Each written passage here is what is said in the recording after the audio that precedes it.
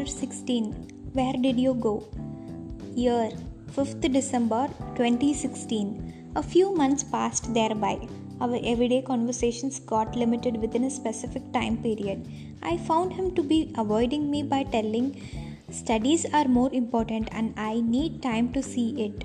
I can understand there is difference in his behavior as he never tries to talk with me.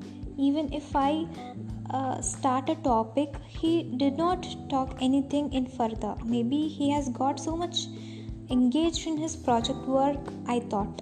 I went to MG Road for shopping with my school friends. I bought a keychain in which they have imprinted our names. Raghu loves Meha. Getting exhilarated, I took a picture of it and sent him. I thought he will be delighted too. Give me the keychain, he asked.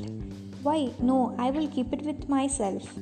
I cherished having it in my palm, but then I found him to be limiting his talks. I texted him, yet I did not get any reply in return. I opened his Facebook account by guessing a password in Fluke. By seeing the flash of sudden message, I couldn't believe my eyes. It has become monotonous to be with the same girl. I felt like crying. This is not Raghu. I looked at the text again. I pulled the red sacred thread tied in my wrist. I broke down onto sobs and cried the hell out of me. The one whom I thought as my everything had ruined that into nothing. He became my weakness. As I thought of his every memory, annoyance and anguish cry merged together that I paced down towards the kitchen, tears running over my cheeks. I took the knife and closed my eyes. I slashed onto the wrist once. I cried, seeing the little blood. I cut even more with a great force again, as I could reminisce the things that he had told me earlier. The wounded cut in my wrist was clear.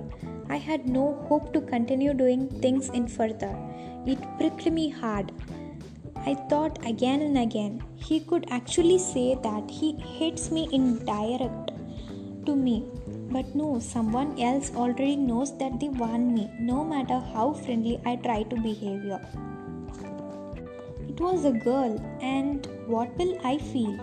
Who is she? I tried to check that out. They said it is his sister, but she is not his own sister. In the next instance, how worse was that? It had made me put in the situation to do nonetheless other than weep hard until my face turns red with no focus on anything. I began losing interest on everything that I cried. I cried for Raghu for hours. Then I realized that I will not be able to hold him in my life anymore. Also, he had gone far. So if I try holding him, I'll only get hurt than anyone. His presence felt like the thick white rope. I was holding the rope tightly, so even though if it was painful holding, we still held it thinking we'd end up cherishing things together forever.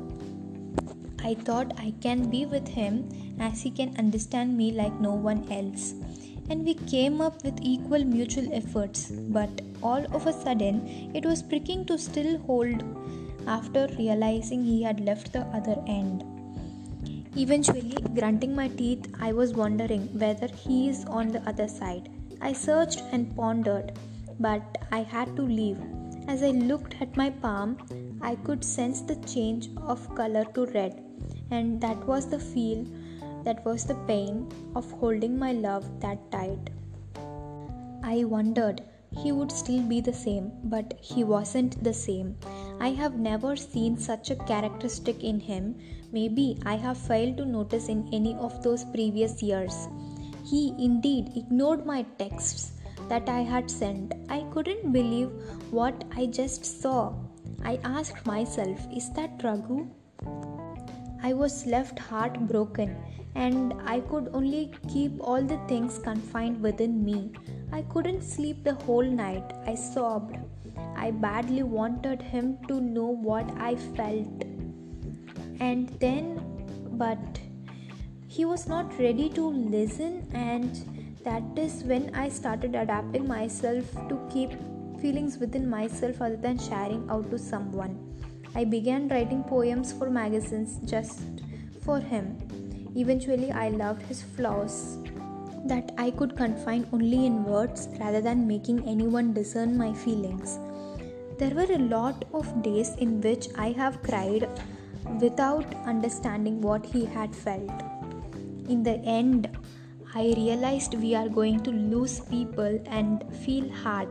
So, why should we share what we feel and miss it while they change their behavior? I started adapting myself to the situation slow by slow. I became a girl who is never dependent on her friends or family. Even though he was not mine, as of so many days of separation, I still fear to lose him every second. Zaira queried, "Do you still love him?" I replied, "I like Raghu so much. I have never loved anyone in my life as such as him. But I told you that I have seen one message of him that broke me.